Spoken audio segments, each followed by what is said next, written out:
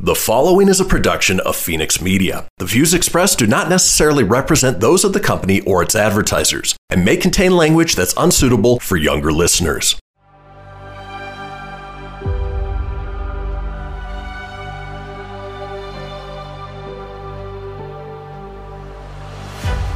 Thank you for tuning in to Silver Age Heroes Radio Theater.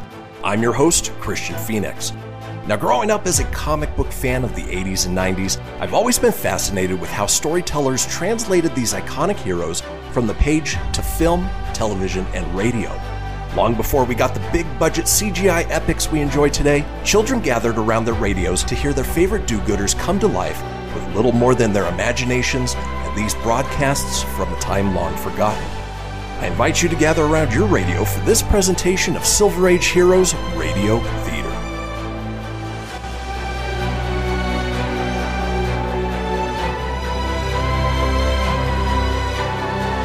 Presenting the transcription feature, Superman. Look, up in the sky. Bird, it's a plane. It's Superman. Yes, it's Superman, strange visitor from the planet Krypton, who came to Earth with powers and abilities far beyond those of mortal men. Superman, who can leap tall buildings at a single bound, race a speeding bullet to its target, bend steel in his bare hands, and who, disguised as Clark Kent, mild-mannered reporter for a great metropolitan newspaper, fights a never-ending battle for truth and justice. But before we join Superman, listen. And now to our story.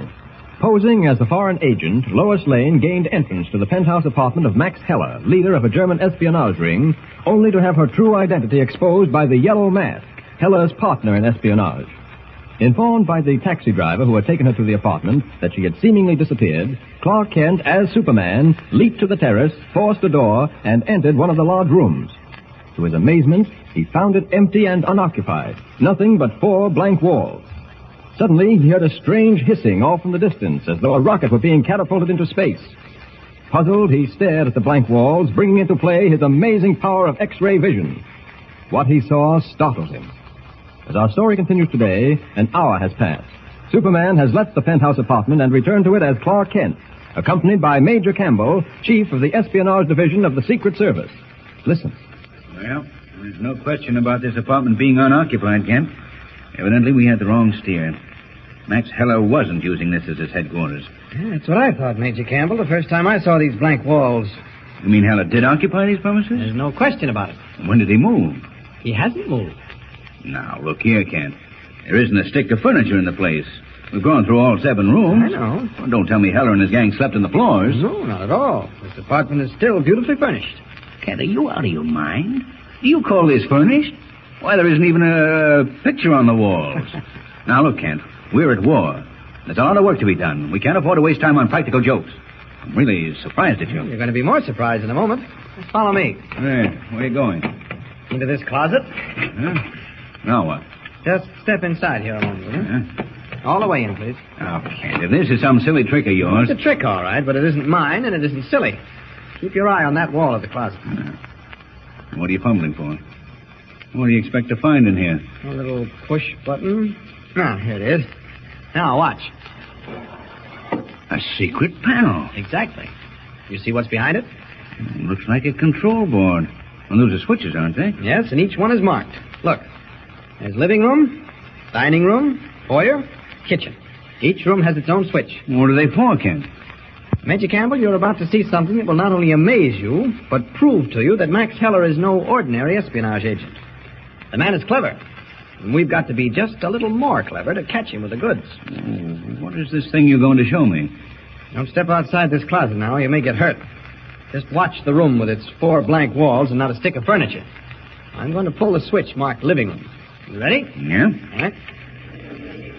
Good heavens, Kent. The walls are swinging around.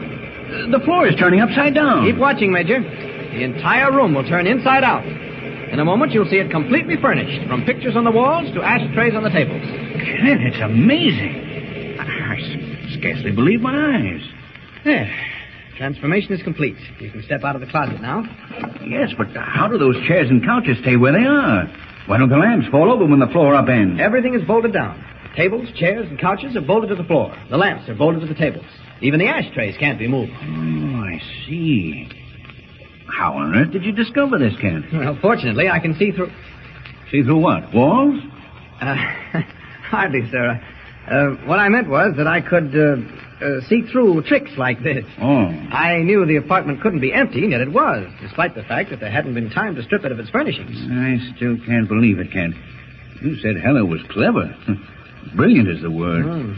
If you hadn't stumbled on this ingenious device, Heller might have kept this hideout a secret from us forever. Oh, no. What about Miss Lane? Her disappearance puzzles me. Your men have searched the building from top to bottom, haven't they? Not only that, but every employee from the janitor up has been grilled. No, absolutely nothing. Yeah, that's to be expected. I'm certain they're all in Heller's employ. Where could Miss Lane be? Well, either with Heller or trailing him. But from the looks of things, I'm afraid she's with him. That's why he skipped out in such a hurry. Lois probably tipped him off that we knew about this hideout. And then to find her, we've got to find Heller. And that won't be so easy. I wish she hadn't interfered. So do I, but that's water over the dam. The damage is done. All we can do is try and correct it. Heller has the only existing set of blueprints showing how to construct a mechanical man. And he has Lois. Thus far, things have been going his way. That won't last long. Well, what do you propose doing? Well, first, we've got to know how Heller left the building. He certainly didn't go out the front entrance, not if he had Lois with him. Well, we've had men stationed front and back for a week, Kent. I told you we were watching the building. I have a complete report here in my pocket. Yeah, let's see. Heller entered the building through the front entrance 5 days ago, and he never left. And yet he's gone. Well, how? He may be clever, but he certainly can't fly. Wait a minute. Fly. Oh, don't be silly, Kent. After all, there's a limit to... No, wait. Huh? You remember my telling you I heard a strange hissing sound like escaping steam? Yes, but what's that got to do with it? When you mentioned flying, something struck me. Let's have a look at the terrace. We may find something interesting. All right, I don't know what you expect to find out here. There's no telling. I'd better lead the way. It's pretty dark. Yeah, here, wait a minute. I've got a pocket flash. Oh, good. Let me have it, will you? Thanks. There, that's better. Well, look at the size of this terrace. Big enough to park a small plane, isn't it? Kent, is that what you're thinking, that Heller had a plane up here? Possible, isn't it? Well, hardly. There isn't even enough room for a takeoff and landing of an autogyro, much less a regular airplane. Hold up a minute. What are those steel cylinders stacked up there? Oh, that's strange. Yeah, let's look at it. Yeah. Compressed air cylinders. That's what made that hissing sound. Well, what are they used for? I don't know, but we're going to find out. Wait, Scott. What is it, Kent? Look, where I'm shining the light. Huh? There's an opening in the brick wall. Come on. Okay, now be careful, Kent. Neither of us is armed. There's nothing in here but some mechanism. Look at it, Major. What do you think it is? I don't know, Kent. I've never seen anything like it before. What's your guess? It isn't a guess. That's an airplane catapult, operated by compressed air. Heller did get away in a plane. Well, now, not so fast, Kent. Mustn't jump at conclusions. What makes you think this mechanism is a plane catapult? I've seen catapults on naval airplane carriers. This one is similar. Well, maybe you're right, but... Oh, now, wait a minute. It's impossible. How could they ever get a plane into this opening in the wall? It's deep enough, but it can't be more than 10 feet wide. A plane needs wings to fly, you know. Well, maybe the wings on this plane fold back against the fuselage. When it's catapulted, it shoots up like a rocket. The wings unfold and it flies. Kent, you're letting your imagination run away with you. It's like something out of a book. Well, anything's possible in this day and age. You never would have believed a complete room could be turned inside out. No, but... The more I think about this, the more I'm convinced we have the answer. But, Kent, a plane with folding wings that could be shot into the air like a rocket would be invaluable. Well? If Heller's using one, it can't be any secret to his government. Probably isn't. Well, then why haven't they made use of them in the war? Maybe they are. You remember the sudden Japanese attack on Pearl Harbor? Hundreds of planes came over. Too many to be launched from a carrier. Well, it might very well have been that most of those planes were catapulted from the decks of destroyers with mechanisms like this. Shot into the air like rockets, one after the other. You really think so? It's possible. As I said, almost anything is. All the more reason for getting our hands on Max Heller quickly. I'll put every man in the department on his trail. We'll never catch him that way. And if we did, what good would it do us? He's a naturalized American citizen, isn't he? Yes. But if we can ever prove he's a foreign agent, he'll lose that citizenship fast enough. Yeah, that's just the point. We can't afford to bring him in until we have an airtight case against him. Of course, if he's abducted Lois, that's enough to put him behind bars for a good long stretch. Oh, I'd forgotten about Miss Lane and all this excitement. You're convinced Heller has taken her with him? Oh, no question about it. She'll make a perfect hostage in case he gets into a jam. But isn't he liable to do her some harm? No. Heller's too smart for that. Lois is worth more to him alive. That's why I'm not too worried, at least for the present.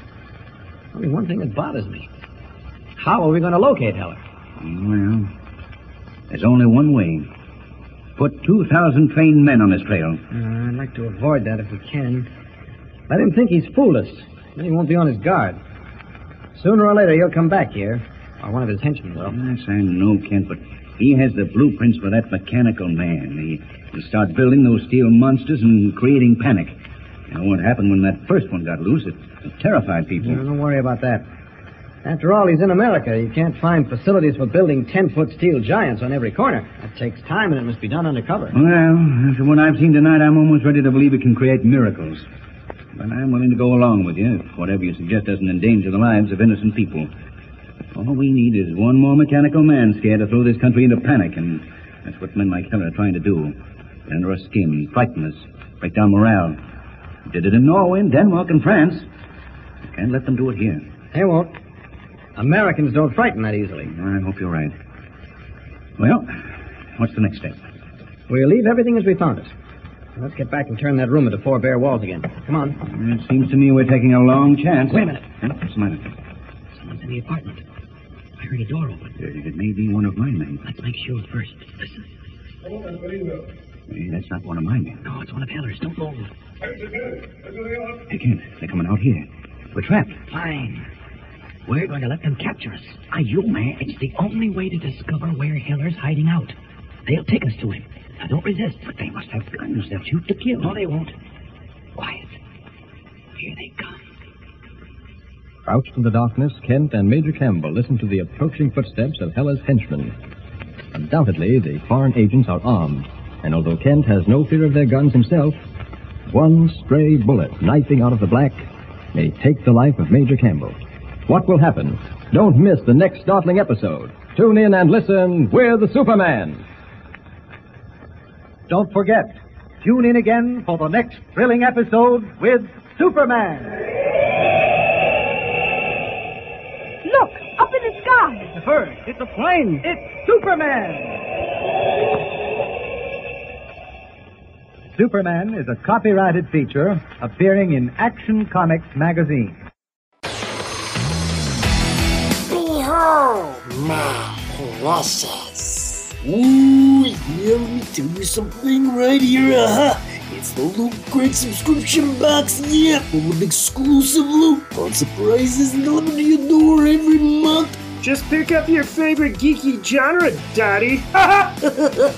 From the original Loot Crate, the Loot Crate DX collectible boxes, dude! Cowabunga! To the Loot Gaming video game box. Woohoo! Yee-hoo! Wowzers! With crates starting as low as $11.99 per month, there's a box just about for all collectors. To get your geek on, head over to phoenixmedia.us/Loot Crate and claim your exclusive offer. That's FENIX media.us/Loot Crate. Great Scott! Snap into a Loot Crate, dig it?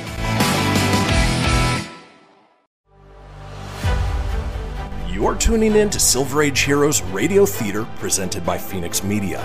Up in the sky, it's a bird, it's a plane. No, it's Superman. Presenting the transcription feature, Superman. Look, up in the sky. It's a bird. It's a plane. It's Superman. Yes, it's Superman, strange visitor from the planet Krypton, who came to Earth with powers and abilities far beyond those of mortal men. Superman who can leap tall buildings at a single bound, race a speeding bullet to its target, bend steel in his bare hands, and who, disguised as Clark Kent, mild-mannered reporter for a great metropolitan newspaper, fights a never-ending battle for truth and justice. But before we join Superman, listen. And now to our story. When Clark Kent and Major Campbell, chief of the espionage division of the Secret Service, investigated the penthouse apartment of Max Heller, head of a foreign spy ring, they discovered two startling things. One, that the walls and floor of each room in the apartment could be turned inside out by throwing a switch. In this way, the apartment could be made to appear unoccupied. But more amazing was the airplane catapult Kent found on the terrace. Operated by compressed air, it was capable of shooting a plane into the sky like a rocket, provided the plane was equipped with folding wings. Kent surmised this was the case and decided Heller and his partner, the Yellow Mask, had escaped in that manner, taking Lois Lane with them. As Kent and Major Campbell walked back along the terrace, they heard the guttural voices of foreigners, and two of Heller's men approached in the darkness. Listen. We're going to give ourselves up, Major Campbell. Don't resist them. Kent, you're out of your mind. No, I'm not. We can't possibly locate Heller's new hideout unless they take us there as prisoners. It's the only way. Now, trust me. But you don't know these men. They're killers. They won't hesitate. Quiet. Wait a minute. Here they come. I'll handle it. We're right here. Get down, Major. See, Kent, I told you. Just keep low and start crawling back. They can't see us in the dark. Once we get around that bend behind the brick wall, we're all right. Come on. We haven't a chance now. They know we're here. We're dead men, Kent. All right, slip behind the wall. Now what? Just a matter of time. No way of getting off this terrace except through those French doors. I didn't think they'd shoot. That's because you don't know them. Listen to the filthy beggars. What are they saying? They couldn't catch it all, but the first one said not to waste bullets until they saw us. I think I'll give them that opportunity. They crave fight, they'll get it. You stay here. Now, Kent, where are you going? Take their toy pistols away. Hey, Kent, you're mad. It's suicide. Don't worry, Major. I can handle them. Kent, come back. Hey, Kent. It might be suicide for anyone else, but it's just a little workout for Superman. All right, my quick-triggered friends. Here's your chance to get a little free target practice. Go. I'll shine Campbell's flashlight in my face just to make it easy for them. Here goes. Not bad at all. Two of those bounced off my chest. Poor Campbell, he's dying 1,000 deaths. Probably thinks I'm riddled by this time. So do those heinies. Here they come. Now for the finishing touch. Well, you boys aren't bad with guns. Now let's use this. Try this for size. That was a perfect fit. Now, how about you? Swinging that gun won't help you, but this might. It did. Helped you right into dreamland. Next time you won't play so rough. Kent, where are you? Answer me. Right. Almost made a mistake then. Used my real voice. This has to be Kent talking. I'm right here, Major Campbell. Everything's okay. You can come out from behind that wall. Kent, you're alive. How did you survive those bullets? I can't believe it. There's the proof. Two ice-cold foreign agents. Ugly devils, aren't they? But, Kent, how did you do it? I heard 3 shots. Neither of them could hit the side of a barn. Shall we drag them inside? It's a cinch they're not going to walk for a while. You take the little one. I'll handle this big one. All right. You don't know the meaning of fear, Kent. Not another man alive would have done what you did. It's beyond all belief. Washington will hear about this. I'd much rather they wouldn't. Here, dump these specimens in the corner. Yeah, it's fine. I expected the entire police department to be up here by this time. Well, those shots may have sounded like backfiring down on the street. Wait a minute. What's that? Sounds like Morse code. It's coming from behind those bookshelves. Hear it? Yes. One of these shelves must open or slide back. Ah, this one probably. The books on it are dummies. Now, wait a minute. Let's see here. You think there's a radio behind it? I'm sure of it. Here, I got it. It swings around on a pivot. It's a radio, all right. Sir, shortwave sending and receiving set, voice and key. Hey, wait a minute. That isn't Morse code. No. It's code of some kind. Listen. Nothing I ever heard before. No. Let's get some of it down on paper. Maybe we can decipher it later. Do you have a pencil? Yes. All right. Let's get as much as we can. May give us a clue. As Kent and Major Campbell attempt to record the dots and dashes of the unknown wireless code coming from the hidden shortwave receiver, a strange scene is being enacted in the basement room of an abandoned factory 200 miles from the city of Metropolis. There, Max Heller is bent over a portable shortwave wireless transmitter, sending the coded message Kent and Campbell are attempting to receive. Standing beside him is his new partner in espionage, the Yellow Mask. It's no use. Strauss isn't there. I told him I would get to him promptly at midnight. Something must have happened. He may have forgotten. My men never forget. It amounts to suicide.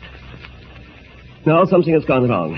Strauss would be there. How could anything have gone wrong? Everyone in this apartment house works for you from the janitor up. I know, but there's always a chance. I don't like it. It may mean finding another location in the city. That will be difficult. You know who's to blame if anything has gone wrong, Heller? Who? That Lane girl. I'll bring her in. Perhaps she has changed her mind about talking. I doubt it. No, Strauss could not have forgotten. He's too reliable. Something has happened. I know it. Let go of my arm. Here she is, Helen. Close the door. Now, what do you want? I thought I made it clear to you, Heller, that all the questioning in the world won't do you a bit of good. There will be no more questioning, Miss Lane. I think shortly you will be willing to tell me how you knew of my headquarters in the city. Well, think again. Once is enough. Have you ever seen a mechanical man, Miss Lane? She's seen one, all right. She wrote that story in the Daily Planet when Thornton's model got loose. She was an eyewitness. Is that true? Isn't everything the Yellow Mask says true? This is no time for humor. Evidently you fail to realize we are not playing a game. Whether or not I learn how you discovered my whereabouts is relatively unimportant. It's just that I am curious. And frequently I will go to any extremes to satisfy my curiosity. You understand? I find this very boring. I shall endeavor to make it more interesting for you, Miss Lane. But first I must explain a few things. You know, of course, what my mission is in this country. I know what your end will be. Prison for life. And that'll be too good. I appreciate your concern. But to go on. I am here, Miss Lane, to create panic through fear and destruction. We are fighting a war, your country and mine. I have pledged myself to help win that war with all means at my disposal. Why don't you get a few poison snakes? They'd be good company for you and this, reptile. Let me handle her, Heller. I'll make her talk. One moment. I will do all the handling for the present. Now, as I was saying, Miss Lane, my mission must be performed at any cost. You may not know it, but I have secured the plans and blueprints showing the construction of the mechanical men with which you are familiar. They have been in my possession scarcely 24 hours, and yet we have made amazing progress. Very interesting.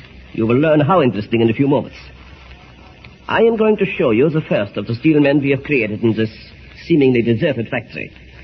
I'm going to let you decide how he shall be used. Oh, I wouldn't want to rob you of the pleasure. After all, destruction is your business. There will be other mechanical men, as many as my mechanics can build. But this one, the first, will be dedicated to you. He is waiting for you, all bright and shining, in the large room across the corridor. Shall we look him over? I'll decline that privilege if you don't mind. But I do mind. You must join us, Miss Lane. I said you must join us. All right. If it satisfies your twisted sense of humor. Just across the corridor. The mask will open the door for you. Behold, the mechanical man, Miss Lane. The steel monster that will drive strong men to seek shelter. The 10-foot giant that will carry death and destruction in his massive hands. Behold him. You're nothing but an animal, Heller. We will save the compliments for some other time. Now watch, while I press a button on his control. Watch how he walks. So. Enough of that. There is something else. I have gone further than your American inventor. I have given the mechanical man the power of speech. Now he can talk. I pressed this button. Listen. I am the mechanical man. Nothing can stop me. Run for your lives. Run. I am Why do you shrink back, Miss Lane? Man. It doesn't frighten you, does it? Let me out of here. Just a moment. This is your mechanical man, if you remember. He is ready to be sent out on his first assignment. I was thinking perhaps that it would be wise to send him to one of the shipyards close by. You see, the carrier on his chest is loaded with incendiary bombs. They will explode when he reaches the yard. There is much wood in a shipyard. It will burn easily. And so will the men working there. You're both raving maniacs. You're not human. You can't be. Even dogs have more sense of decency. You wish to save the shipyard from destruction, Miss Lane? You would like to spare the lives of the men who might be trapped in the fire? Well, it is very simple. Tell us who else besides yourself knew of my whereabouts in the city. Tell us how and why you paid me a visit masquerading as a foreign agent. You think I'm a fool, Heller? On the contrary, I regard you as a very sensible young woman. You have it within your power to prevent a catastrophe. The answer is no. Roll back the side doors, please. With pleasure. Have you changed your mind, Miss Lane? The answer is still no. Very well. And we shall send our monster on his way. I am the mechanical man. Nothing can stop me. Run for your lives. Run. Terrified, Lois looks on as the huge 10-foot steel giant heads for the open doors, mouthing its horrible chant. Will she stop it, or is it too late? The lives of innocent men hang in the balance. What will happen? Don't forget to be with us for the next thrilling episode. Tune in and listen with Superman. Don't forget, Tune in again for the next thrilling episode with Superman. Look, up in the sky. It's a bird. It's a plane. It's Superman. Superman is a copyrighted feature appearing in Action Comics magazine. You're tuning in to Silver Age Heroes Radio Theater presented by Phoenix Media. Up in the sky, it's a bird, it's a plane. No, it's Superman. Presenting the transcription feature, Superman. Look, up in the sky. It's a bird. It's a plane. It's Superman. Yes, it's Superman, strange visitor from the planet Krypton, who came to Earth with powers and abilities far beyond those of mortal men. Superman who can leap tall buildings at a single bound, race a speeding bullet to its target, bend steel in his bare hands, and who, disguised as Clark Kent, mild-mannered reporter for a great metropolitan newspaper, fights a never-ending battle for truth and justice. But before we join Superman, listen. And now to our story. When Lois Lane, jealous of Clark Kent's connection with the Secret Service, attempted to run down an espionage ring single-handed, trouble began. As matters stand now, Lois is a prisoner in a seemingly deserted factory some miles from the city of Metropolis. There, Max Heller, leader of the foreign agents, and the Yellow Mask, his newfound henchman, are supervising the construction of an army of huge mechanical men, radio-controlled monsters designed to create panic and destruction. Unable to make contact with his penthouse headquarters in Metropolis, even by secret shortwave wireless, Max Heller suspects the place has been raided and some of his best men rounded up. Believing Lois to be a Secret Service operative, he attempts to question her, seeking to learn how much the government knows about his activities. Failing in that, Heller issues a threat. Unless Lois talks, the first of the steel monsters will be sent to deposit incendiary bombs in a nearby shipyard. Terrified, Lois looks on as Heller presses a button on the radio control panel. Slowly, the mechanical giant lumbers toward the open doors, its blood-red eyes blinking horribly. The mechanical voice with which Heller has equipped it rumbling from somewhere inside its steel body. Stop me. Run for your lives. Run. Stunned, Lois shrinks back as the towering steel giant sweeps by her, its grotesque arms swinging like those of a mammoth gorilla. Suddenly, as it nears the open doors, Lois cries out to Max Heller. Stop it! I'll tell you anything you want to know. Stop it! I'm trying. There's something wrong with the control panel. That's not the truth. You're lying to me. Stop it! Fool that you are. Do you not see I'm doing everything possible? You've got to stop it. You've got to. What's wrong, Heller? What's she screaming about? Listen to me, Mask. Find Hirschman, my head mechanic. Something is wrong with this panel. Hurry. The mechanical man is out of control. Where is Hirschman? Dummkopf, in the machine shop. Well, what are you waiting for? Don't get excited, Heller. I'm going. Nothing can stop me. Run for your lives. With nothing guiding its movements save an uncontrollable radio impulse, the mechanical man, more horrible than ever now that it possesses a voice, leaves the factory behind and lumbers in the direction of the shipyard 5 miles away. The metallic plodding of its weighted feet shaking the very earth. Once again, the news spreads like wildfire. Women and children shudder behind drawn blinds, finding no comfort in locked and bolted doors. Suddenly, as though an unseen hand had reached down and wiped them clean, the streets are deserted. And still the mechanical man plods on, sounding its fearsome warning. Run. I'm the mechanical man. Nothing can stop me. Run for your life. Meanwhile, miles away in the busy office of the shipyard superintendent, the first terrifying news of the mechanical man's approach comes from a panic-stricken yard patrolman. I've seen him near Studland, Mr. Kennedy. He's heading this way. The mechanical man. The mechanical man? Where did you get such fantastic information? O'Brien heard it on his car radio. Well, we'll soon check up on that. Wait a minute. Get me Captain Stanley at the police station. That's right. So call me back. There ain't much time, Mr. Kennedy. They say he's only a mile from the yard. Who said that? O'Brien. That's what he heard. Well, I'll have a talk with O'Brien. We're doing important work around here 24 hours a day. We can't be disturbed by stupid rumors that create panic. Yeah. Captain Stanley? Kennedy at the shipyard. Yeah. And one of our men here claims he heard a radio report to the effect... What? You say it's true? And it's headed for the yard? Yeah. Yeah, all right. Yeah, at once. Ring the alarm bell, Joe. We gotta clear this yard of every man in it. Come on, now, hurry. There isn't much time.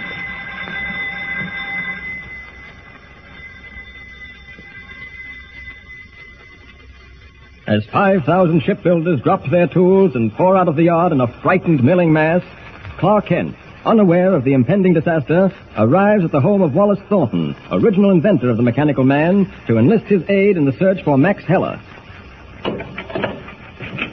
Kent. Oh, I'm glad to see you. Come in. Thank you. This is what you call locking the barn door after the horse is stolen. I've been mighty careful since those original blueprints were taken. I don't suppose they've been recovered. Not yet, but we're on Heller's trail. That's why I dropped in to ask you a few questions. I hope I can answer them. What are they? Well, I'd better start from the beginning. As you know, the Espionage Division of the Secret Service knew about Max Heller's headquarters in the Metropolis apartment building. We suspected, too, that our friend the Yellow Mask was with Heller. We were waiting to get both of them with the goods before closing in. Well, unfortunately, a young newspaper woman kicked over the apple cart. Heller and the Mask fled, taking the young woman, Miss Lane, with them. Wasn't the building being watched? Oh, yes, day and night. They escaped from the terrace. In a plane. You're not serious, Kent. Absolutely. It was evidently a plane operated by a catapult, a mechanism that shot it off the roof like a rocket. And from all the evidence, it was equipped with folding wings. Now, is that possible, Mr. Thornton? Anything is possible, Kent. What makes you think the plane had folding wings? Well, the catapulting mechanism was in a recess in the wall. A space about, 50 feet deep and only 10 feet wide. Unless the plane's wings folded flat against the fuselage, it never could have gotten in there. Now, let me show you something interesting, Kent. I think I have it in this cabinet. Yes, here it is. Oh, that's a balsa wood model of a plane, isn't it? Yes. A plane with folding wings. See how they snap back? Oh. This model operates on the same principle you mentioned, a catapult. Wow. In this case, we use a strong elastic band. See? Now watch. I'll send it up. Notice how the wings lay back against the fuselage to cut down wind resistance as it gains altitude. Now keep your eye on it. Here it goes. It shoots up like an arrow. Watch the wings unfold when it reaches its peak. There they go. Why, that's amazing. Oh, if it had a motor, it could keep flying. Exactly. I developed this model 3 months ago. But evidently, from what you tell me, someone went into production on the actual ship. But go on with your story. What about Heller and the Yellow Mask? Oh, well, they had skipped, as I said. But in their empty apartment, we discovered a shortwave wireless set hidden behind a bookcase. A message in code was coming over. We recorded as much of it as we could, and it's being deciphered now. It may yield a clue to Heller's whereabouts. Frankly, Kent, I'm worried. With the mechanical man blueprints in Heller's hands, anything can happen. Yeah. I've been working day and night to perfect a radio control mechanism capable of stopping any mechanical man Heller builds and releases. Just in case we never recover those blueprints. Right. But it's quite a job because there's no telling what wavelength he might use. But it has to be done. We've got to stop him somehow. Yeah, it's quite true. But it'll be a long time before Heller makes use of those blueprints. Steel isn't so easy to get these days, and, well, where can he build a 10-foot giant in absolute secrecy? I wish I felt the way you do, but somehow I have a premonition that something ghastly is going to happen. You recall the panic caused by my model running wild. Just think what would happen if Heller and his men released dozens of these steel monsters. Well, even one could do irreparable damage, not to mention the panic and terror. Imagine, Kent, a mechanical man loose in a shipyard. Almost as though his mind was spanning the 200-mile gap separating the doomed shipyard and his laboratory, Wallace Thornton is picturing for Kent exactly what is happening. Even as he speaks, Max Heller's mechanical monster is bearing down on the yard like a creature out of another world, carrying in the steel pocket of his massive chest enough incendiary material to level everything in sight. Before him loom the half-completed hulls of a dozen destroyers, cradled in wooden scaffolding, dry tinder for the unquenchable fire of his bombs. To all appearances, the yard is empty, deserted, swept clean of its horde of defense workers. But hidden behind sandbag barriers, their muscle tents, are 6 gray-clad members of the state police, expert marksmen armed with machine guns. Crouched low, they wait until the steel giant reaches the gate, and then, spitting flame, the guns hurl a barrage of screaming steel at the huge monster. For a split second, the powerful impact of the bullet seems to stop him in his tracks. Both blood-red eyes shatter into a million fragments, and the ghostly voice rising from the depths of the metal body fades off into an eerie death rattle. Then, shuddering, it continues on, crashing through the locked iron gate as though it were paper. One by one, the machine guns, their bullet clips empty, stop firing. And there is no sound but the dread plodding of the monster's heavy feet. Meanwhile, back at Wallace Thornton's laboratory, Clark Kent is about to leave. I'll call you if anything turns up, Mr. Thornton. I want to get back now and see whether Major Campbell's men have deciphered that code message. Keep in touch with me, Kent. I'll let you know if I make any progress on the control device. Oh, yes, I'll be anxious to hear about that. Oh, it's only 5 o'clock? Oh, it must be later than that. Oh, my watch stopped. Now, wait a moment. I'll turn on the radio. There might be a time signal. All right, thanks. Takes a second or two to heat up. In a week, a giant mechanical monster has run amok and threatens to destroy the Bartlett shipyard, one of the largest on the coast. What's that? Less than 2 minutes ago, the steel Frankenstein was reported crashing through the yard gate, despite the best efforts of state police marksmen to stop it with machine guns.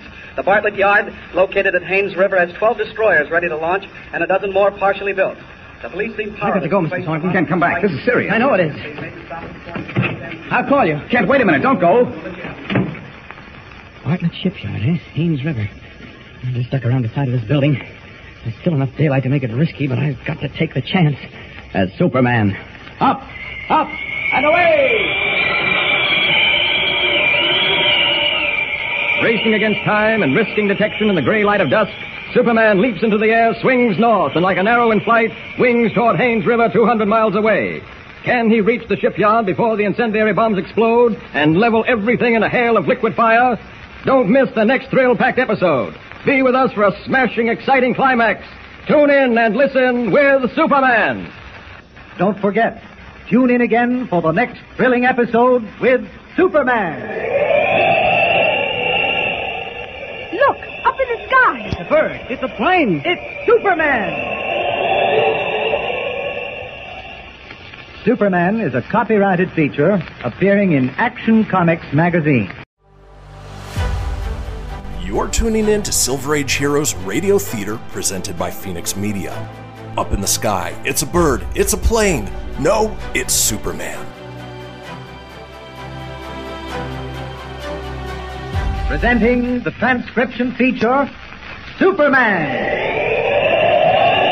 Look, up in the sky. It's a bird. It's a plane. It's Superman.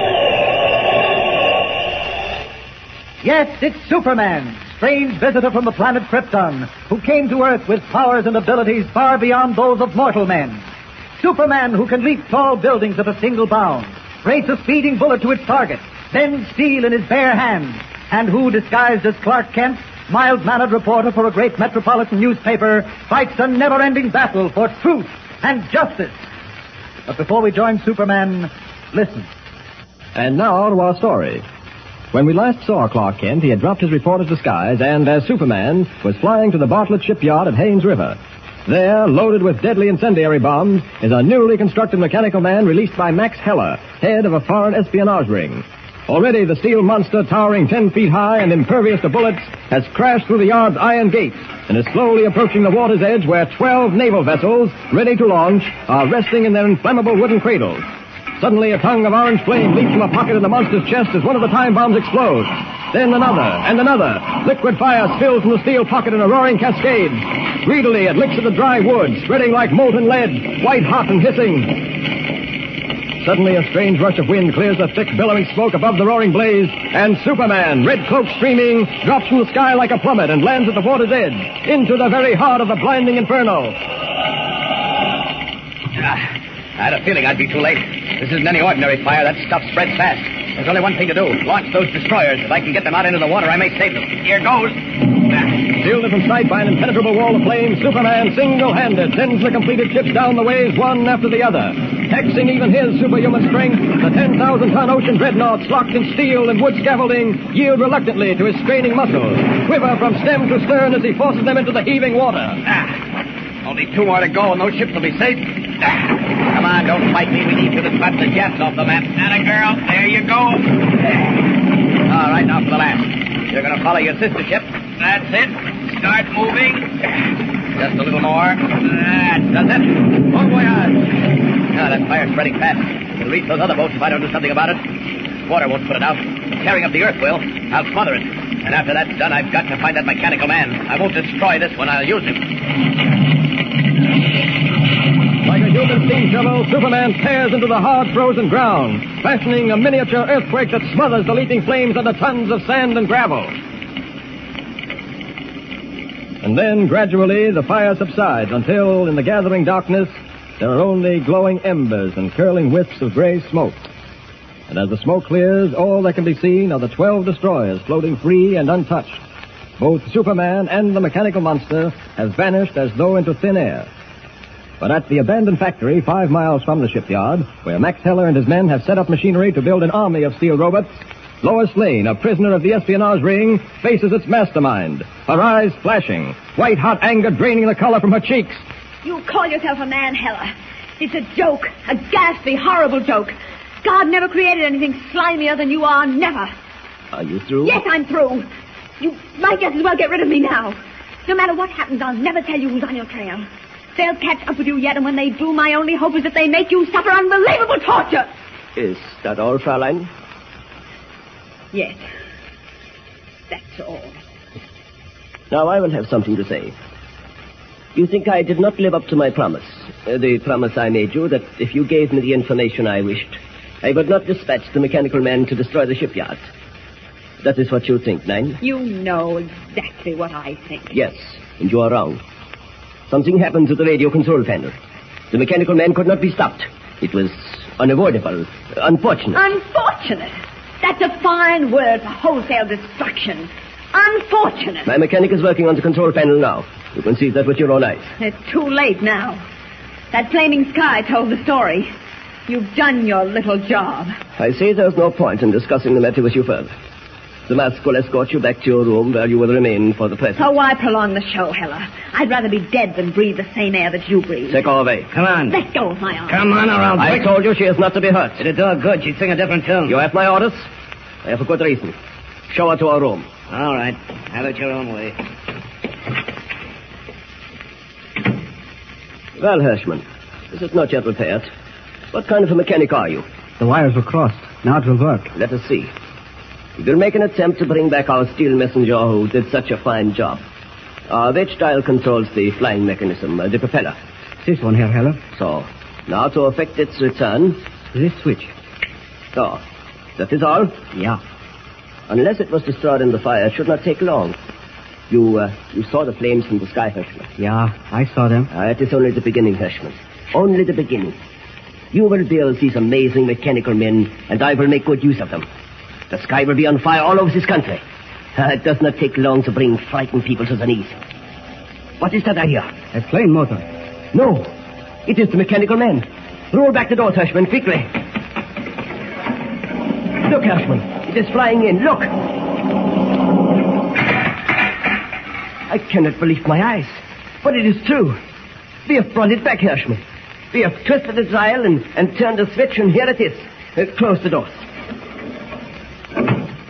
The red bulbs in the eyes are gone, and the steel is black with smoke, but that is a small matter. Tomorrow you will repair it. Hirschman, all of the world is in the palm of that creature's hand, and we are his master, and the master of all that will follow him. But come, it is late. This miracle we will explore in the morning. Now, Hirschman, we cannot lose. Heil. Heil. Cloaked in the all-enveloping darkness of the high-ceilinged basement room, the mechanical man, its eyes hollow, gaping sockets, and its steel body smoke-blackened, stands like some prehistoric giant suddenly robbed of motion. Not a sound disturbs the silence of the underground chamber. Not a pinpoint of light shows through the pitch black.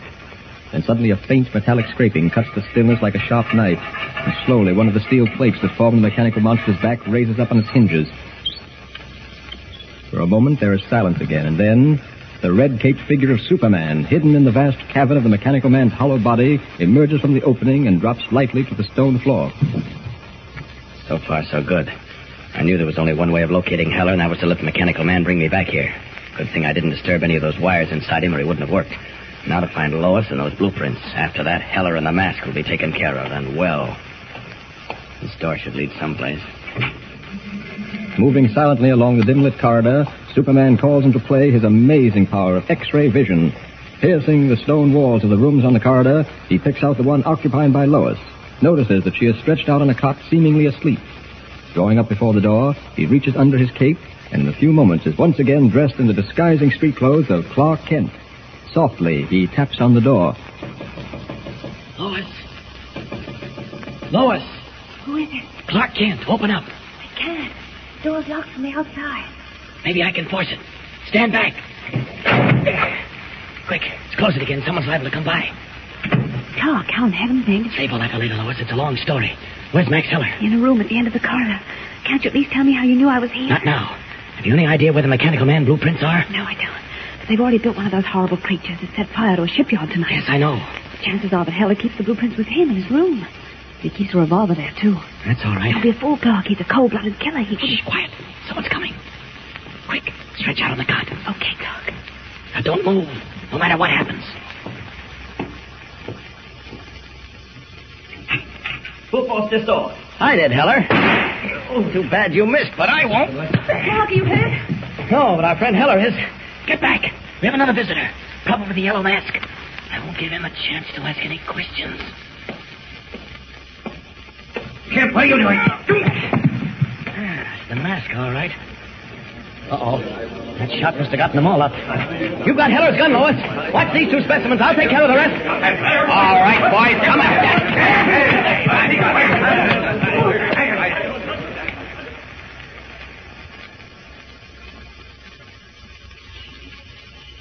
Come into this office, Mr. Thornton. It's too noisy out here. Yeah, that's better. Well, I was sorry to have to drag you down to the Daily Planet to give you these blueprints, but I've been so busy tying up loose ends I couldn't get away. I don't mind in the least, Mr. Kent. Frankly, I'm the most amazed man in the world. How you ever rounded up that espionage gang and recovered these plans will always be a mystery to me. Well, I was lucky, that's all. Well, it was more than luck, Kent. I'm sure you don't appreciate what you've done for your country. It's beyond description. I feel much safer now that Heller is behind bars. He isn't. What do you mean? Major Campbell called me an hour ago. Heller died of a heart attack while being transported from police headquarters to the city jail. Well, I don't like to say it, but that's even better. The man was ruthless and clever. Probably the most dangerous individual in the country. His death is no loss to any of us. No, it's a... Oh, excuse me. Kent speaking. Mr. Kent? Yes? I called to compliment you on your achievement. It was very remarkable. But perhaps next time the tables will be turned. Who is this? Max Heller. Stunned, Clark Kent stares into the telephone mouthpiece. Can he believe his ears? Has he been listening to a voice from the dead? Or is it some trick? Don't fail to hear the next episode for a startling development in this story of foreign espionage. Tune in and listen. We're the Superman. Don't forget, tune in again for the next thrilling episode with Superman.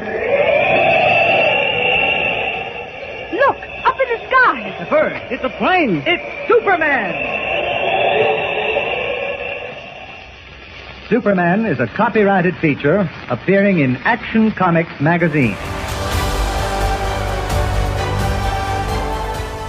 Get this and previous episodes of Silver Age Heroes Radio Theater wherever you get podcasts or by visiting phoenixmedia.us/Silver Age Heroes. Join us again, same bat time, same bat station, for another presentation of Silver Age Heroes Radio Theater. Excelsior!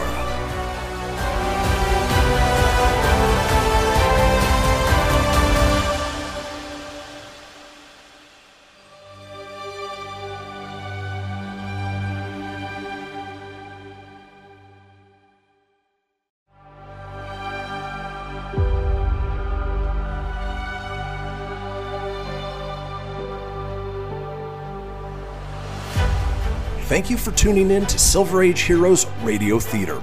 I'm your host, Christian Phoenix. Now, growing up as a comic book fan of the 80s and 90s, I've always been fascinated with how storytellers translated these iconic heroes from the page to film, television, and radio. Long before we got the big-budget CGI epics we enjoy today, children gathered around their radios to hear their favorite do-gooders come to life with little more than their imaginations and these broadcasts from a time long forgotten. I invite you to gather around your radio for this presentation of Silver Age Heroes Radio Theater.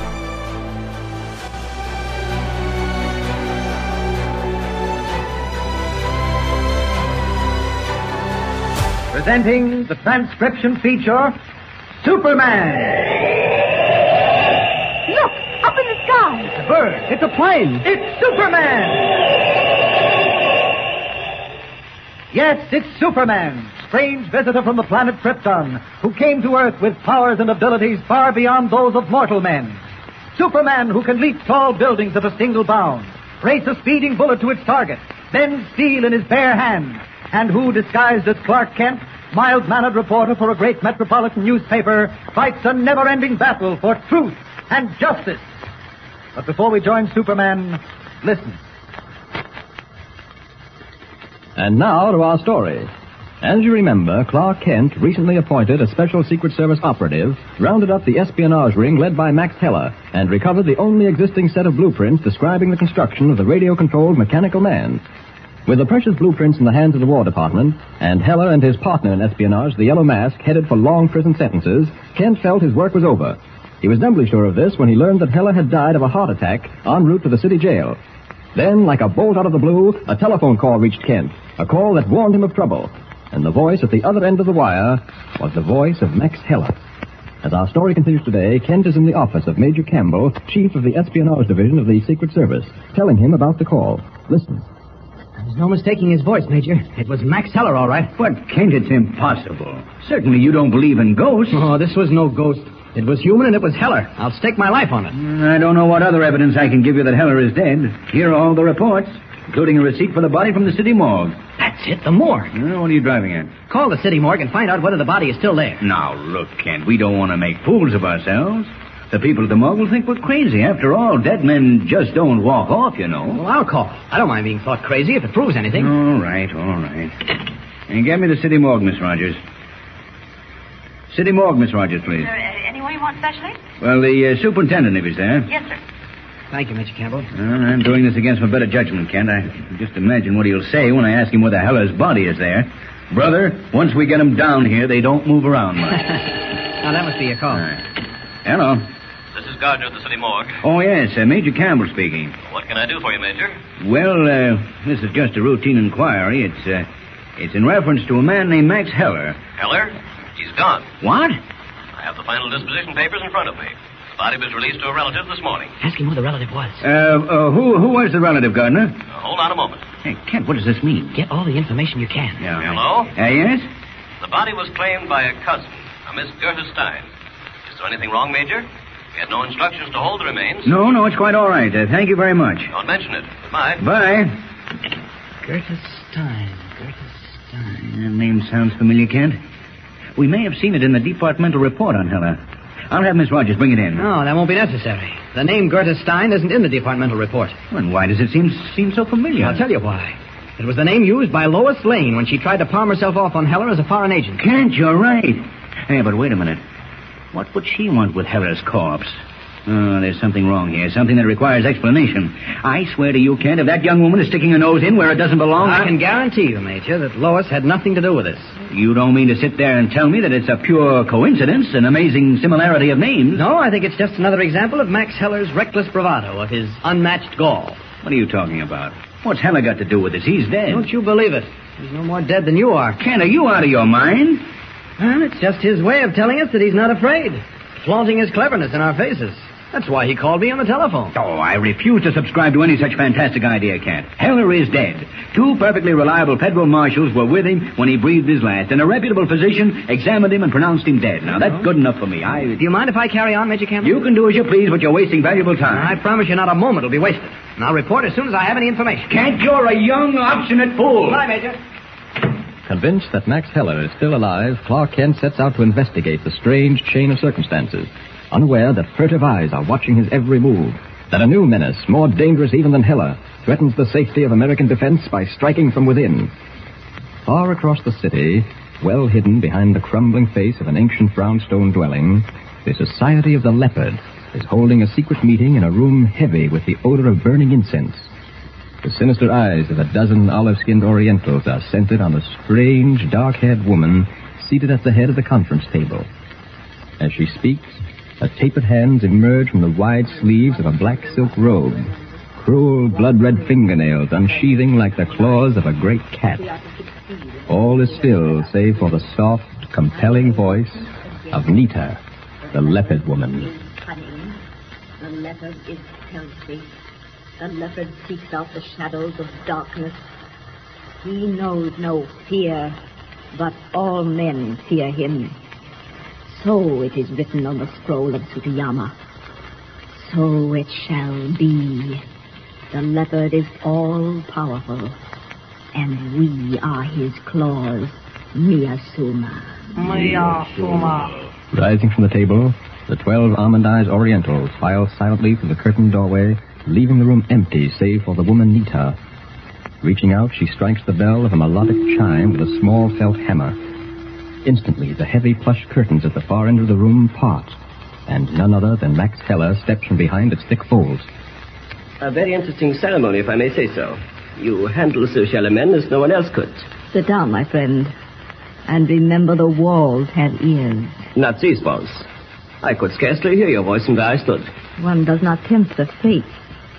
That, above all, you should learn. It is a grave mistake. I know what you're referring to. That telephone call to Herr Kent. It was vanity on my part. I could not resist informing him that, despite all his cleverness, Max Heller was still to be reckoned with. Even in this business, there's pride. It is done, and no manner of talk will undo it. Now tell me all that happened. It was reported that death came to you suddenly.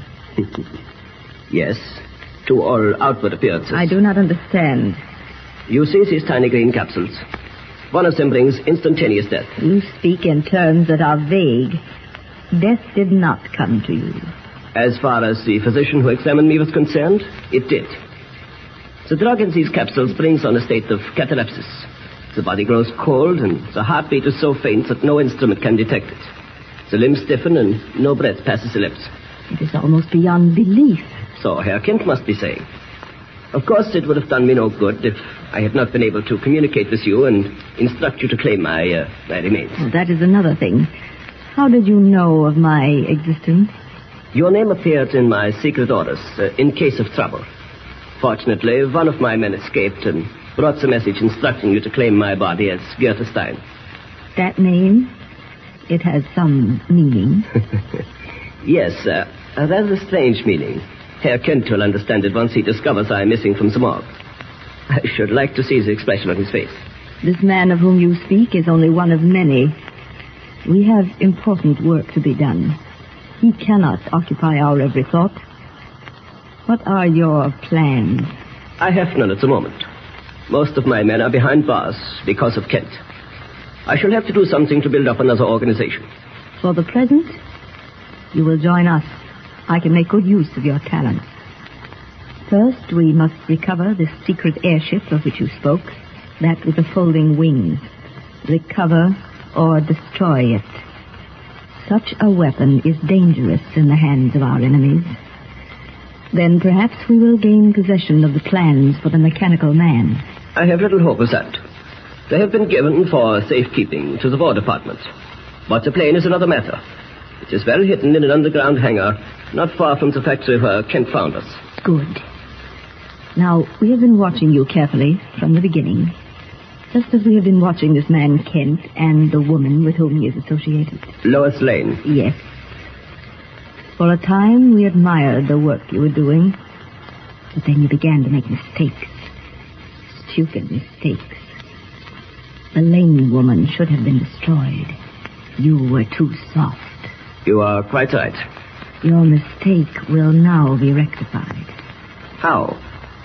These Americans, for all their bungling, are most bashful. It will be done in the manner of a leopard, with cunning.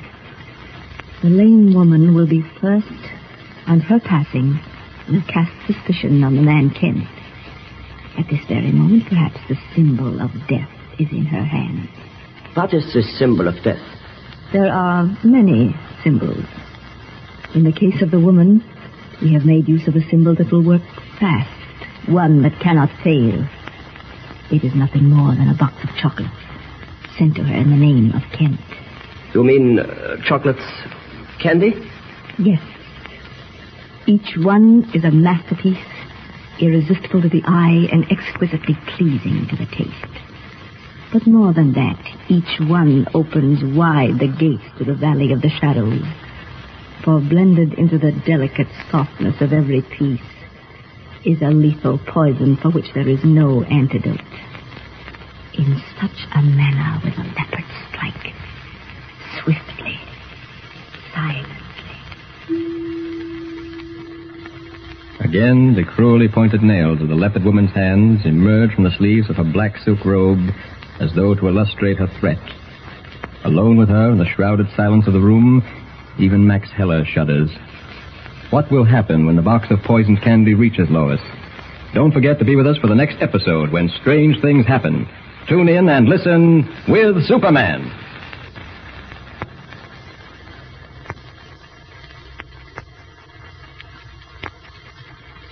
Don't forget, tune in again for the next thrilling episode with Superman. Look, up in the sky. It's a bird. It's a plane. It's Superman. Superman is a copyrighted feature appearing in Action Comics magazine. Behold, my precious. Ooh, yeah, let me tell you something right here, It's the Loot Crate subscription box, yeah, full of exclusive loot, fun surprises delivered to your door every month. Just pick up your favorite geeky genre, Daddy. From the original Loot Crate, the Loot Crate DX collectible boxes, dude! Cowabunga! To the Loot Gaming video game box. Woohoo! Yee-hoo! box. What's with kids today, huh? Wowzers! With crits starting as low as $11.99 per month, there's a box just about for every collector's. To get your geek on, head over to phoenixmedia.us/Loot Crate and claim your exclusive offer. That's FENIXmedia.us/Loot Crate. Great Scott! Snap into a Loot Crate, dig it?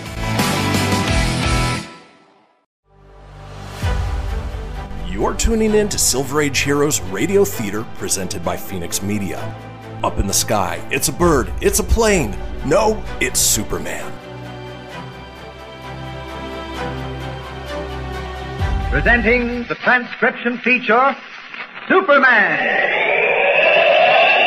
Look, up in the sky. It's a bird. It's a plane. It's Superman. Yes, it's Superman, strange visitor from the planet Krypton, who came to Earth with powers and abilities far beyond those of mortal men. Superman who can leap tall buildings at a single bound, race a speeding bullet to its target, bend steel in his bare hands, and who, disguised as Clark Kent, mild-mannered reporter for a great metropolitan newspaper, fights a never-ending battle for truth and justice. But before we join Superman, listen.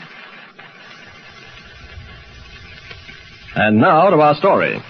With the aid of a paralyzing drug, Max Heller, head of a foreign espionage ring, engineered a daring escape from the federal authorities. Feigning sudden death from a heart attack, Heller's seemingly lifeless body was removed to the city morgue, where 10 hours later it was claimed by a woman representing herself as his cousin. Actually, the woman was Nita, strange, mysterious leader of a secret Oriental spy ring known as the Society of the Leopard. With most of his men behind bars, Max Heller, recovered from the effects of the drug, joined forces with the leopard woman and her olive-skinned cohorts.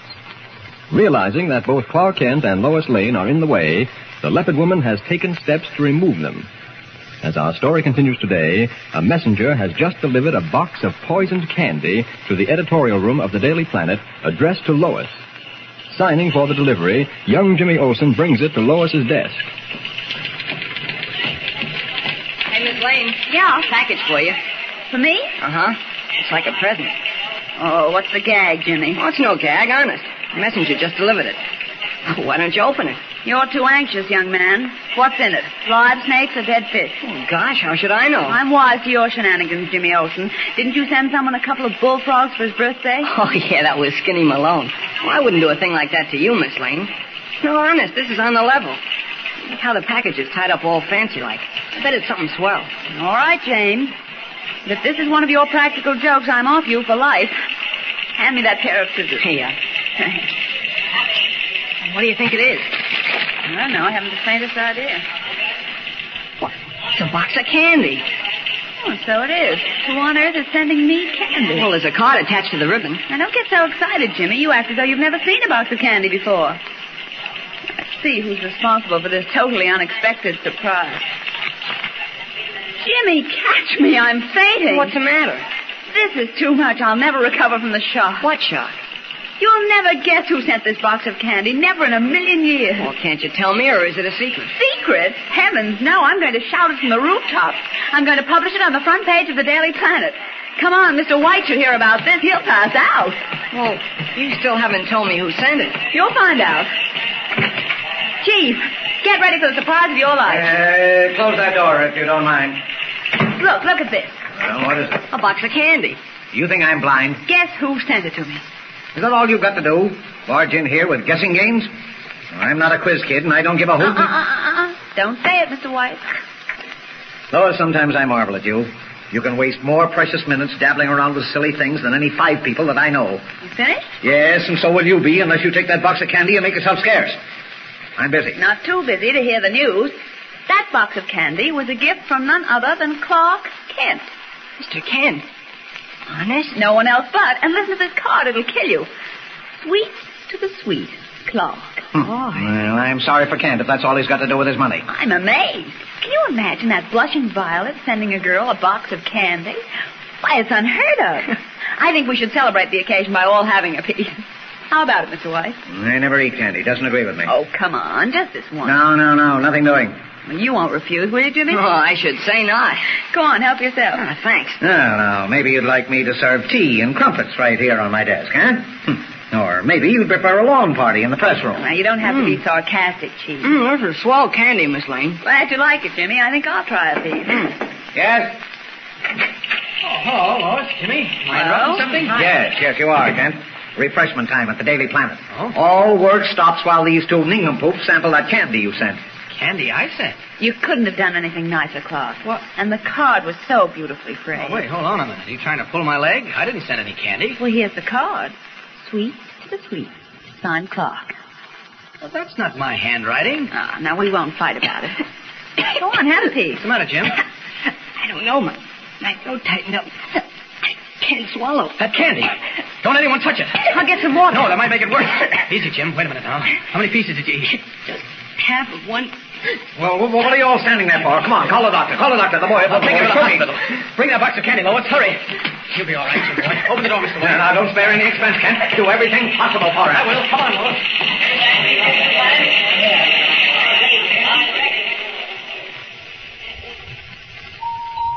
Dr. Kingsley wanted in surgery. Dr. Kingsley wanted in surgery. Dr. Kingsley wanted in surgery. You're going to have a nervous breakdown, Lois, if you don't relax. How can I relax with that poor kid dying in there? You're making it worse than it is. No, don't try to hide anything from me, Clark. I heard what the doctor said to you. 1 chance in a million. Why was I such a blind, stupid fool? Why? Lois, you can't blame yourself. There was no way of telling that candy was poisoned. Oh, Clark, if Jimmy doesn't live... Now, wait a minute. He wouldn't want you to break up this way, Lois, not Jimmy. Now, for his sake and for your own, try getting a grip on yourself. I'll try. That's the girl. Here, sit down for a while. There. I thought Mr. White was coming. What happened to him? He should be here any minute now. In fact, I think he's coming up the corridor now. Yes, that's him. All right. I got here as soon as I could. What's doing, Kent? I'm not sure yet, Mr. White. What did the doctor say? Oh, Lois, please. Well, Kent, what did he say? Not very much. It's pretty serious. Analysis of the candy shows each piece was poisoned. Well, good grief. There are antidotes for poisons, aren't there? Not for this one. It's an Oriental drug. Now, look, Kent. I'm not going to stand for any nonsense. Get the head of the hospital. I'll have a talk with him. If it takes every penny that I've got, that kid is going to be pulled through. Now, come on. Let's see some action. Call in doctors. 5 of them, 10, 20. Someone must know what to do. Don't excite yourself, Mr. White. Everything possible is being done. Dr. Kingsley is giving the case his personal attention. Jimmy, just got Getting worried about Lois. She's going to pieces. I heard you. Don't worry about me. Kent, there's one thing I don't understand. Now, who sent Lois that box of candy? Who could have dreamed up a murderous thing like that? What if you hadn't walked into my office at just that moment?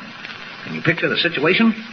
Lois would have eaten some of the candy. I might even have taken a piece, and heaven only knows how many others in the editorial room. Why, it would have been mass murder. Here comes Dr. Kingsley. I'm sorry to have kept you so long, Mr. Kent. It's quite all right, Doctor. This is Perry White, editor of the Daily Planet. How do you do, Mr. How do you do, Doctor? How do you do? Well, what's it look like, Doctor? Not too good, Mr. White. I think we've done all we can. It's just a matter of time. Oh, no, it can't be. No, please. You mean there's nothing anyone can do? Nothing? It must sound strange, but unfortunately it's true. The poison contained in those candies is an oriental venom, extracted from the root of the Kiasha plant. For centuries, the Japanese have used it to commit suicide. The action of the venom constricts the throat, soon makes it impossible to breathe. There's only one man alive who has any knowledge of the drug or any method of relieving the constriction. Well, why don't we call him? Who is he? His name is Dr. Humphrey Richards. He was chief of the Tokyo American Hospital before the start of the war. I've already made inquiries as to his whereabouts. He left Singapore 3 weeks ago on the last passenger ship to clear the port. There's no telling where that ship is now, either on the high seas or at the bottom. What was the name of the ship? The Queen of the Sea. But if you're thinking of trying to reach it by radio, Mr. Kent, I'm afraid that's impossible. All we can do is wait for what seems to be the inevitable. I'm going to try something, Mr. White. You and Lois stay here at the hospital. I'll be back as soon as I can. Where are you going? Well, I've got an idea. It may work. I'll be back. Dr. Reed wanted in Ward 16. Dr. Reed wanted in Ward 16. In the shadow darkness of an alley adjoining the hospital, Ken strips off the disguise of the newspaper reporter and stands revealed in the blue costume and flaming red cape of Superman. The Queen of the Sea, bound from Singapore to San Francisco. It's like looking for a needle in a haystack, but I've got to take the chance. Up, and away! With the speed of a bullet, Superman wings out across the country, heading for the blue Pacific in a lone passenger ship threading its careful way through dangerous waters. 3 weeks out of Singapore, the Queen of the Sea moves like a spectral ghost ship at half throttle, keen-eyed seamen patrolling her darkened decks. No sound emanating from the camouflaged hull save the soft throb of the engine and the gentle slap of water cutting across the bow. Suddenly, a warning cry cuts through the shrouded silence like a knife. Submarine on port now! Submarine on port now!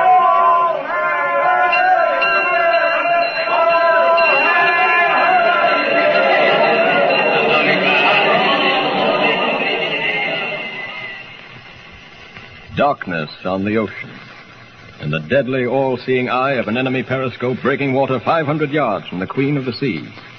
What chance has the unarmed passenger ship against the steel-nosed torpedoes of the underwater killer? Unknown to Superman, more than just time and distance stand in the way of saving Jimmy Olsen's life. What will happen? Don't forget to be with us for the next thrilling episode. Tune in and listen. We're the Superman.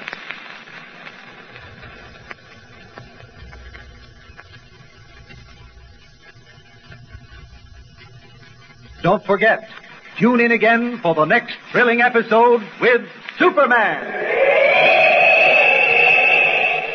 Look, up in the sky. It's a bird. It's a plane. It's Superman. Superman is a copyrighted feature appearing in Action Comics magazine. You're tuning in to Silver Age Heroes Radio Theater presented by Phoenix Media. Up in the sky, it's a bird, it's a plane. No, it's Superman. Presenting the transcription feature, Superman. Look, up in the sky. It's a bird. It's a plane. It's Superman. Yes, it's Superman, strange visitor from the planet Krypton, who came to Earth with powers and abilities far beyond those of mortal men. Superman who can leap tall buildings at a single bound, race a speeding bullet to its target, bend steel in his bare hands, and who, disguised as Clark Kent, mild-mannered reporter for a great metropolitan newspaper, fights a never-ending battle for truth and justice. But before we join Superman, listen. And now to our story. In an effort to remove Clark Kent and Lois Lane as obstacles in the path of espionage, Nita, mysterious leader of an Oriental spy ring called the Society of the Leopard, and herself known as the Leopard Woman, sent Lois a box of poisoned candy in Kent's name. By a queer twist of fate, young Jimmy Olsen was the only one who ate any of the candy. Stricken almost at once, he was rushed to the hospital near death. There, Kent learned nothing could be done for him. The one physician who knew something about the Oriental poison in the candy and might be able to help was on the high seas coming from Singapore to the United States in the passenger ship Queen of the Sea. Though his chances of locating the tiny ship in all the vastness of the Pacific were slim, Kent, as Superman, called on his amazing power of flight in a race against death. Meanwhile, aboard the Queen of the Sea, the passengers and crew are facing almost certain destruction at the hands of an enemy submarine showing its periscope off the port bow. At the rail, the captain and his first officer peer into the darkness, waiting. The men are standing by the boat, sir. I seem to have lost the scope, Polly. Do you see it? Yes, sir. It's amidships now. 500 yards off. Her conning tower's breaking water. Yes, I see it. She won't fire without warning, will she? There's no telling what those yellow devils will do. I've been half expecting this all along. Now that's come, I'm not too taken aback. You say your men are ready to lower away? Yes, sir. How are the passengers behaving? Quite well. We have them at the starboard station. Captain, look! A torpedo! She's fired! Hold speed astern. Yes, sir. Bear away, Holly. Yes, sir. I think she'll miss us. A little more. Yes, sir. A little more. Yes, sir. Yes, she did. Thank heaven. It doesn't mean much. We can't outmaneuver them forever. Sooner or later, that... What's that wind, Holly? I don't know, sir. Something fell into the water. We're being bombed. Get all passengers below decks. Batten all hatches. Move fast, man.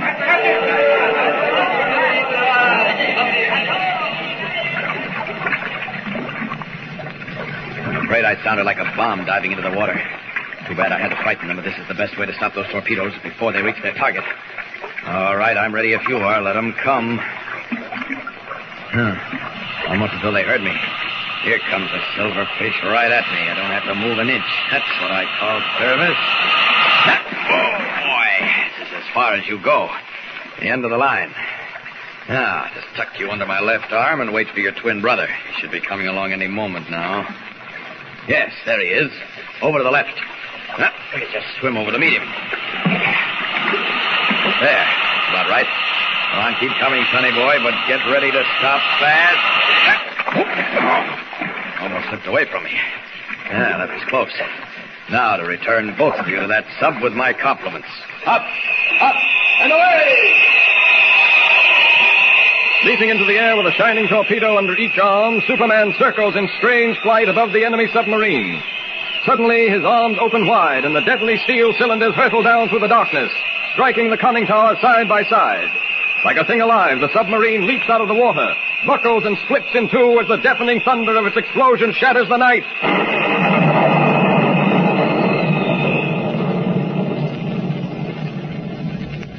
And seconds later, aboard the Queen of the Sea, Superman, half hidden in the shadows of the deck house, reaches out and grasps the arm of an elderly gentleman. Dr. Richards? Yes? There isn't much time, Doctor. I've got to talk fast. A young boy is dying in the city hospital at Metropolis. You are the only one who can save him. Every second counts. Are you out of your mind? Metropolis is 5,000 miles from here. Distance means nothing. Just promise me one thing, that you'll never reveal how you got there. I promise, That's but... all I need. I'm going to carry you in my arms. What? I know it may seem strange at first, but don't worry. Here we go. Up, and away!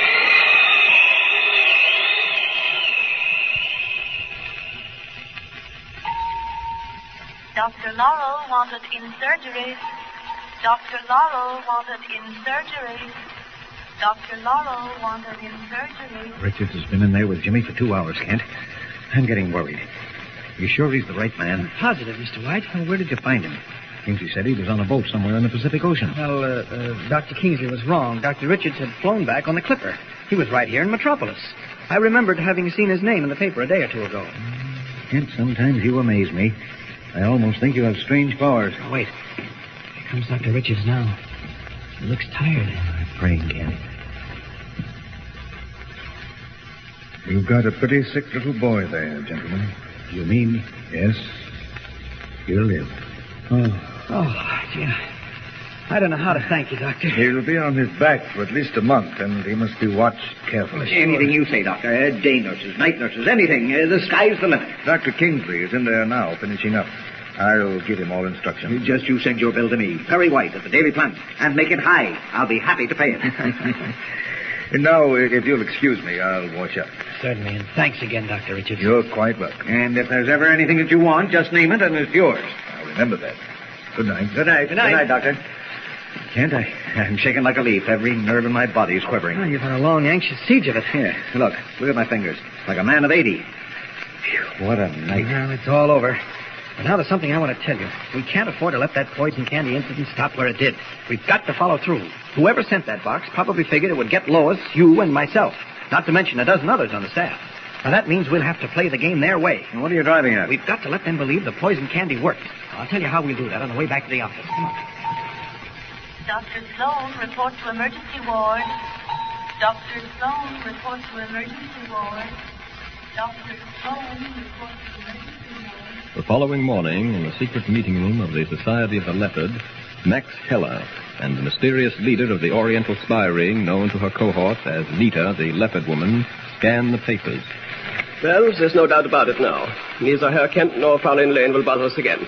Your candidate detector has nothing else good. It is written here that 7 died. Who were the others? That's Kent's paper, the Daily Planet. Your delectable confections evidently appeal to 5 other reporters. You see how simple it is, my friend. No blood, no excitement. Swiftly and surely, with the quiet cunning of the leopard. And if there are more who obstruct our path, they too will go. But enough of this. There is work to be done.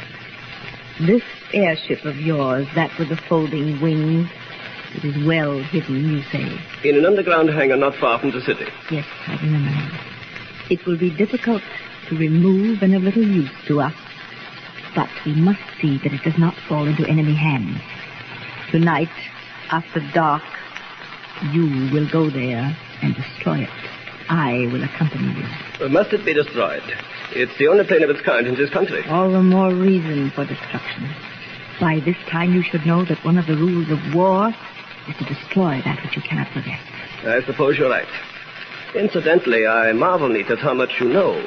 At how widespread are your activities. And the leopard stalks far and wide, my friend. From one ocean to the other, there are faithful servants. The 12 you saw meeting in this room were but the leaders. There are many more, like grains of rice pouring out of a bag. When the time comes, they will strike from all sides. When is the time? Very soon. Already the underwater ships of the country I serve are gathering off the shore. When the signal is given, the claws of the leopard will tear from within, while the mighty guns thunder from without. There can be no failure. And what if you are caught? The machinery has been well set up. It requires only someone to press the button to set it in motion.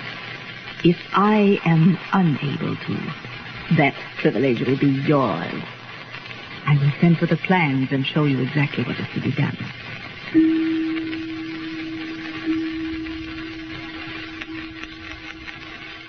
Later that afternoon, at the offices of the Daily Planet, Kent and Perry White are discussing the box of poison candy when the phone rings. Perry White's office. Just a minute. To you, Kent. Oh. Major Campbell. Thanks. Hello, Major. Quite well, thanks. Yes? I see. Oh, there's no question about it in my mind. Just let me jot that down, will you? Yes, I've got it. Yes, I will. Uh-huh.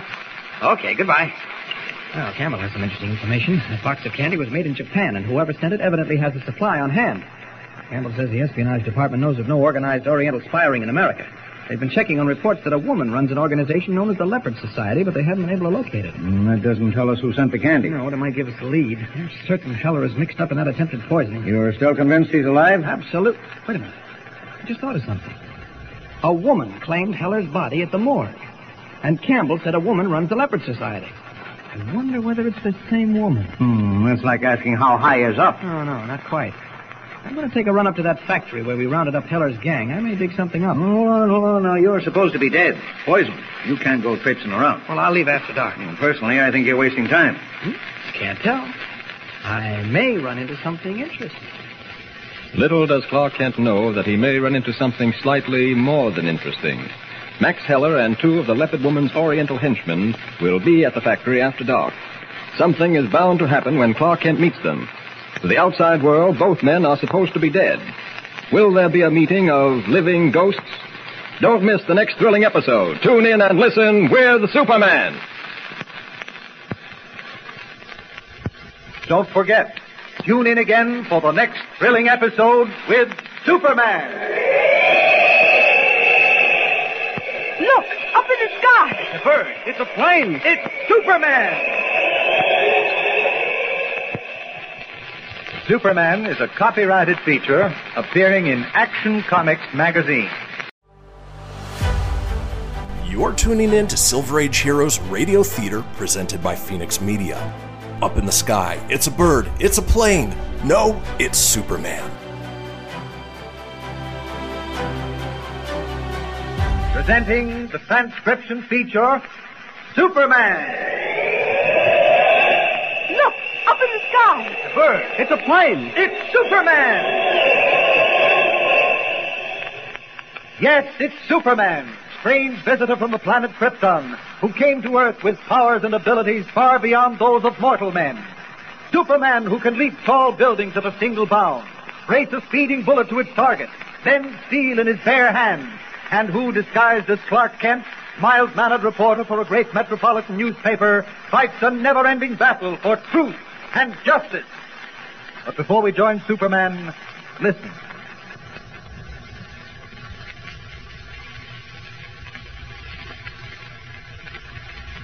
And now to our story. As you remember, young Jimmy Olsen was near death from having eaten a piece of poisoned candy.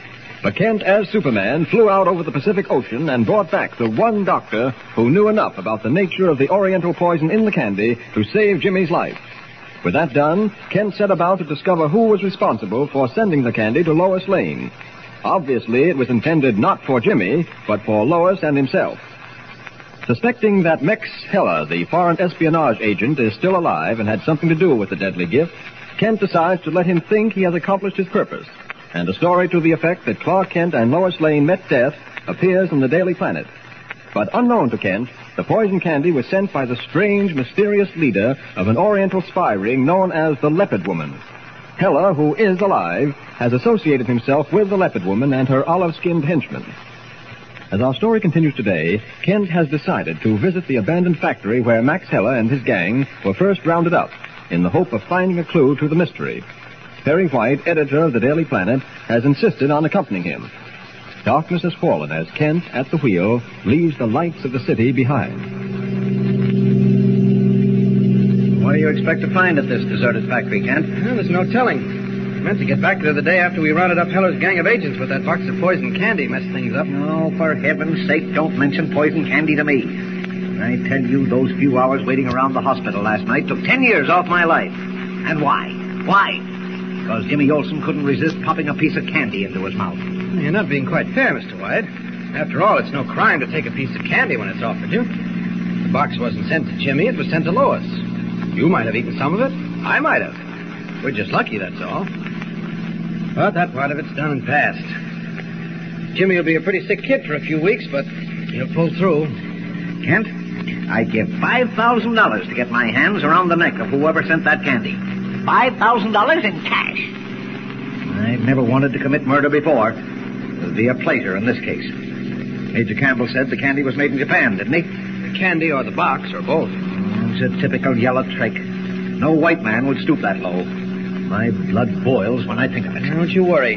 Whoever's responsible will pay with interest. I'm supposed to be dead, but when I meet up with the sender of that candy, I'll be a pretty live ghost. You can count on it. What does that signpost say? Wait, I'll slow down. Twin Forks, 6 miles. Uh-huh. This is the road, all right. We'll be there in 20 minutes.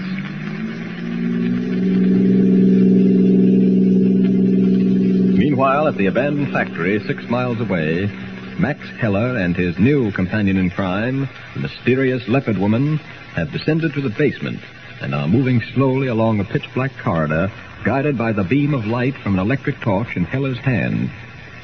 Their destination is the underground hangar where Heller has stored his ingenious folding wing plane. As they reach the end of the corridor, they stop, and Heller opens a heavy wooden trap in the floor. I had better go down first. The ladder is not very strong. Is it necessary for me to go with you? All we wish to do is to destroy the plane so that it will be of no use to anyone. I want you to see it first. Perhaps you might change your mind about destroying it. There's nothing like it in this country. I have told you many times, my friend, nothing is of value unless you have use for it. But we waste precious time. I will follow you. Very well. Be careful coming down this ladder. Have you enough light? Yes. Easy, one step at a time. There, that's fine. Where is the plane? One moment. I'll turn on a light. Wait. The light will be seen. No, this hangar is completely sealed. It's built of concrete. There we are. Is that strange object a plane? Yes, ready to take off. You see how the wings fold back against the fuselage, like those of a bird pressed against its body. What is that machinery behind it? That is the catapulting mechanism necessary to shoot the plane into the air. It works on the same principle used in the rocket, except that the energy required to send the plane up is compressed air rather than gunpowder. If I were to open this valve, that energy would build up, and in less than 30 seconds, there would be sufficient pressure to send the plane hurtling into the heavens. But you say this place is sealed. Those iron doors at the far end swing back. We would have entered the hangars that way, except that they are bolted from the inside. They sound quite amazing. These planes, they are being used in the war? Experimentally. Soon the sky will be black with them. They can be launched from the deck of a ship, from a railroad car, from almost any place. Now, do you wish to see it destroyed? There is no other way. The loss is as nothing compared to having it come into the hands of our enemies. Can it be burned so that no trace of it will exist?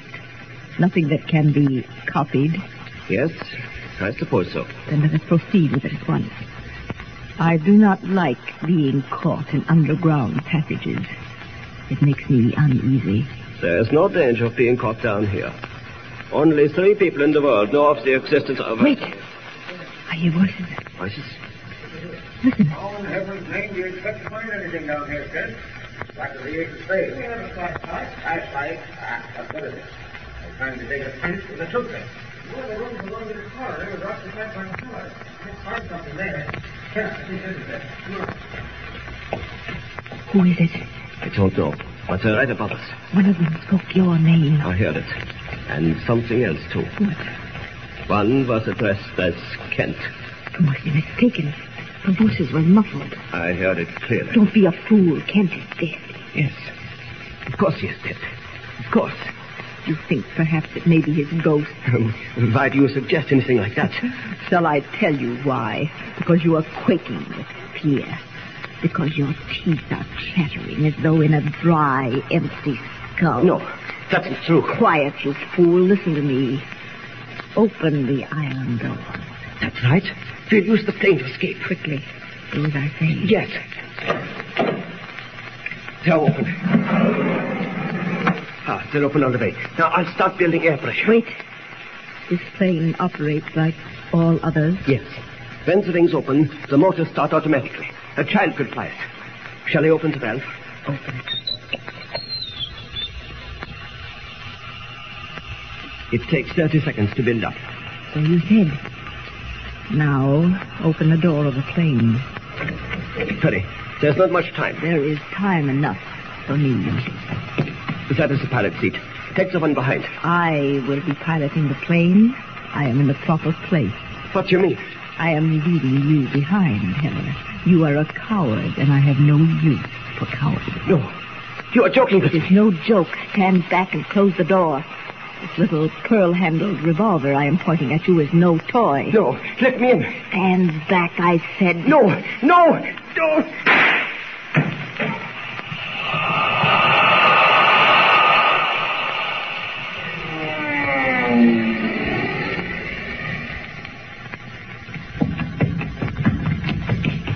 Kent, what was that? Sounded like a shot. Thought I heard a man screaming. Wait a minute, listen. Someone's moaning. Throw the light on the floor. It's coming from below us. Right. I think it is. But there's a trap door. Keep the light down. I'll open it. Right. Why, it's an underground room. All lit up. Who's moaning? A man on the floor. Wait, I'll go down first. Watch this ladder, Mr. White. It's shaky. Right. Be careful. The bottom rung's broken. I'm all right. Easy now. Step down. Who's the man, Kent? I don't know. I'll have to turn him over. Great Scott. It's Max Heller. Sure? No question about it. He's been shot in the chest. Leopard. Leopard. Trying to say something. Leopard. Sounds like a leopard. Hadn't we better get him to a doctor, Kent? I'm afraid it's too late. His pulse is weak. He can't last much longer. Woman. Leopard. He's talking again. Leopard woman. Major Campbell mentioned a female spy known as the Leopard Woman. Wait, let's sit him up. It may help him. Throw me against the wall. Easy. Wait a minute. Careful. There we are. His lips are getting pale. Yes, he's in bad shape. Heller. Heller. Look, Kent. His eyes are opening. He's conscious. Heller, listen to me. No. What's that? Poison. Who shot you, Heller? Go away. Go away. Not until you tell me who shot you. You've got to tell me. Heller, you've got to. Heller. He's dead. No. In a coma. I think we'll be able to get him to a hospital, Mr. White. We'll make an attempt anyway. There may be just a slim chance of keeping him alive, and if we can, we'll have the key to the mystery. You get the car started. I'll carry him. You don't have to climb the ladder. Go out that way. Hurry, will you? Are you sure you can handle him alone? Yes, he's light. Okay, but be careful, Kent. Be careful. I'll have a tough time explaining this to Mr. White, but the car's too slow. I can get him to the hospital much faster. As Superman. And every second counts. Up with him. There. Mr. White can't see me from where I parked the car. Fortunately, the night is pitch black. Up! Up! And away! Knowing full well that the chances of keeping Heller alive for 1,000,000 to 1, Superman nonetheless streaks toward Metropolis with the unconscious man in his arms, once again battling death with all the amazing abilities at his disposal. If Max Heller lives, the desire for vengeance alone will force him to expose the Leopard Woman and her yellow-skinned henchmen. What will happen? Don't forget to be with us again for the next episode in this thrill-packed story. Tune in and listen with the Superman. Don't forget, tune in again for the next thrilling episode with Superman. Look, up in the sky. The bird. It's a plane. It's Superman. Superman is a copyrighted feature appearing in Action Comics magazine. Get this and previous episodes of Silver Age Heroes Radio Theater wherever you get podcasts or by visiting phoenixmedia.us/Silver Age Heroes. Join us again, same bat time, same bat station, for another presentation of Silver Age Heroes Radio Theater. Excelsior!